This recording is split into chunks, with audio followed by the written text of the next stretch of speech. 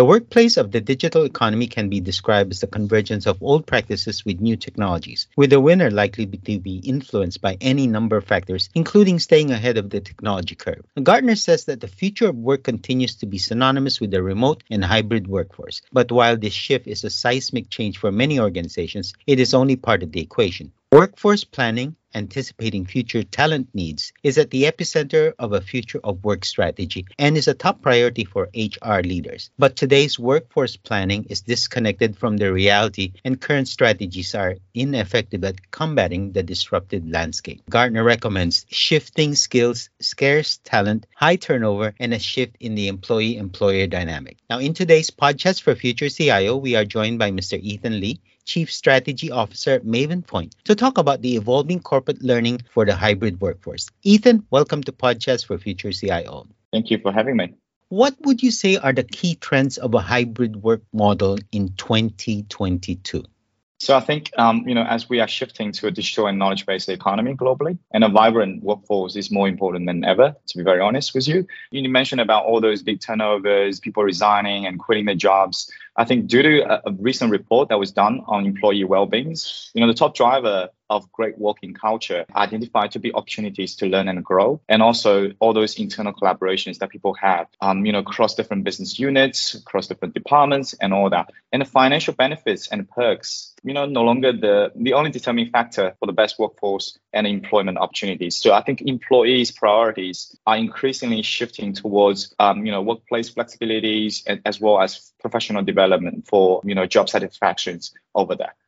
You mentioned the changing priorities of employees today. Okay. In terms of this new model or this new priorities for employees, what has worked so far and what has not worked? Right. So that's a very good question. So what we observe in our conversations with, our clients, as a technology provider here, and also HR experts around the globe. So we found that one of the main challenges they are having today is really a lot of people are talking about, in-person experience versus, remote as well as online experiences. I think the first important part is to really ensure that the in-person experience of learning or workplace is not really lost when it's moving to online. So a lot of people are having this basically misperception whereby online or hybrid work is kind of less engaging and motivating when it comes to comparing to in-person experiences. But a lot of times, I think a lot of HR experts, organizations out there, they're just lacking the technical know-how of how to implement and leverage, all those various tools and technologies out there to help them carry on the in-person experience into a virtual environment. And also, I think it's also coupled with their hesitation on whether the exercise is truly being completed and helpful when it comes to virtual environments. A common reason why HR experts find it difficult to build a hybrid workplace environment or learning development strategy is also because they find that these programs and, a lot of the curriculums they are looking at today, it takes a lot of time and effort to curate and to develop.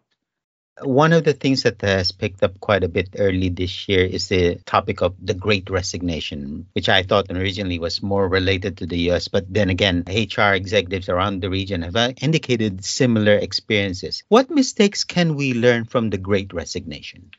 So I think very first part, I think leaders is to recognize that apart from, all the business operations and stuff like that, learning and development, like what I mentioned early on, to help all those employees to grow and to allow them to collaborate seamlessly in a hybrid work environment is super important. And I think this basically supports other key business priorities as well, such as, attracting and retaining talent. So leaders should think about in a way that, they should basically, I would say, share the company missions as well as visions and values with all their employees. By doing that, all those employees will likely to recommend their employer as a great workplace to work in or to stay in. They're less likely to say that, they're thinking about leaving the current employer. And I think leaders must embrace learning and development. A lot of that is driven by HR departments. Some of the companies, they do have a corporate learning and development, department as well to sort of formulate ambitious visions for the future. So, and they should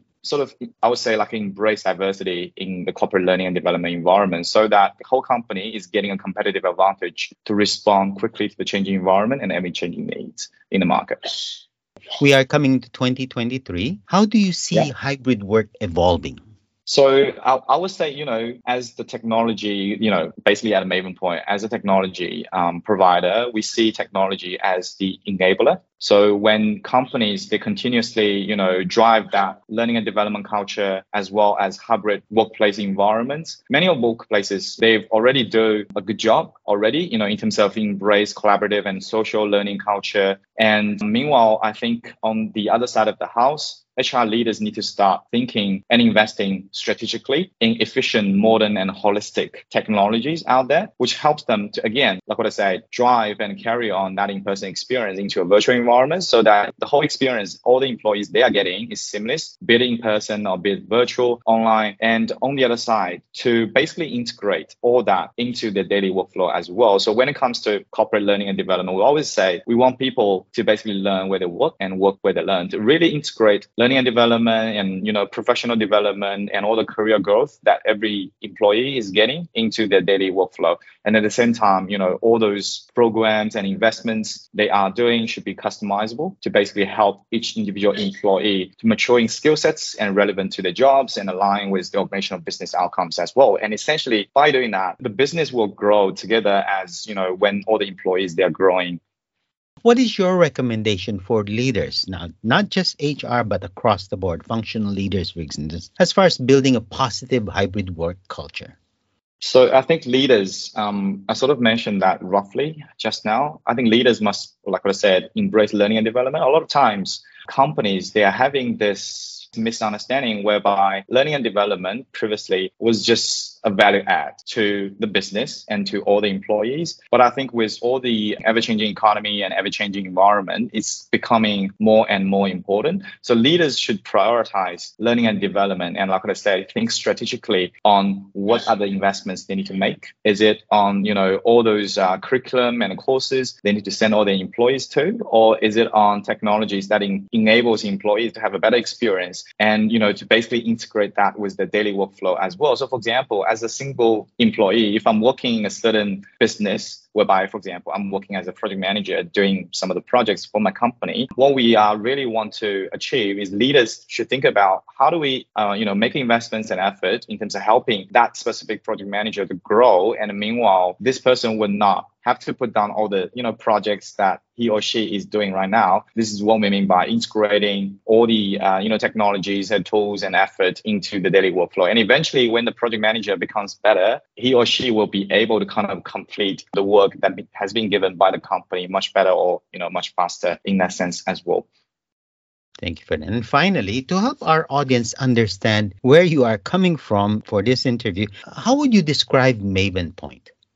Maven Point, if you notice the spelling of the name, so we intentionally put an I in the middle of Maven. Maven is basically known as like experts on certain areas, but we're putting an I. There are so many good words starting with I. We're talking about innovations, we're talking about inspirations and all that. But I think most importantly, Maven Point as a learning technology company out there, what we're trying to achieve is to offer each individual the best experience, starting from the very beginning. For example, we're talking about each individual employees looking for upskilling opportunities, looking for career growth. How do we maximize the experience that every single employee is having in a corporate learning and environment? And meanwhile, we'll cover all the various other stakeholders in this scenario as well. How do we help HR people plan better learning and development strategies? How do we help leaders to have that strategic thinking about what they should invest in? All sort of covered by technology. Like what I say, technology as the enabler. And I think we want to bring our technology that we build to, all those companies out there who are struggling in terms of offering the best experience, especially in a hybrid working environment when it comes to learning or when it comes to career development and all that.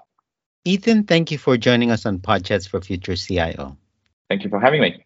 That was Ethan Lee, Chief Strategy Officer for Maven Point, on the topic of evolving corporate learning for the hybrid workforce. You are listening to Podchats for Future CIO. As always, if you have a topic you'd like us to cover on this channel, simply email us at editors@society.com.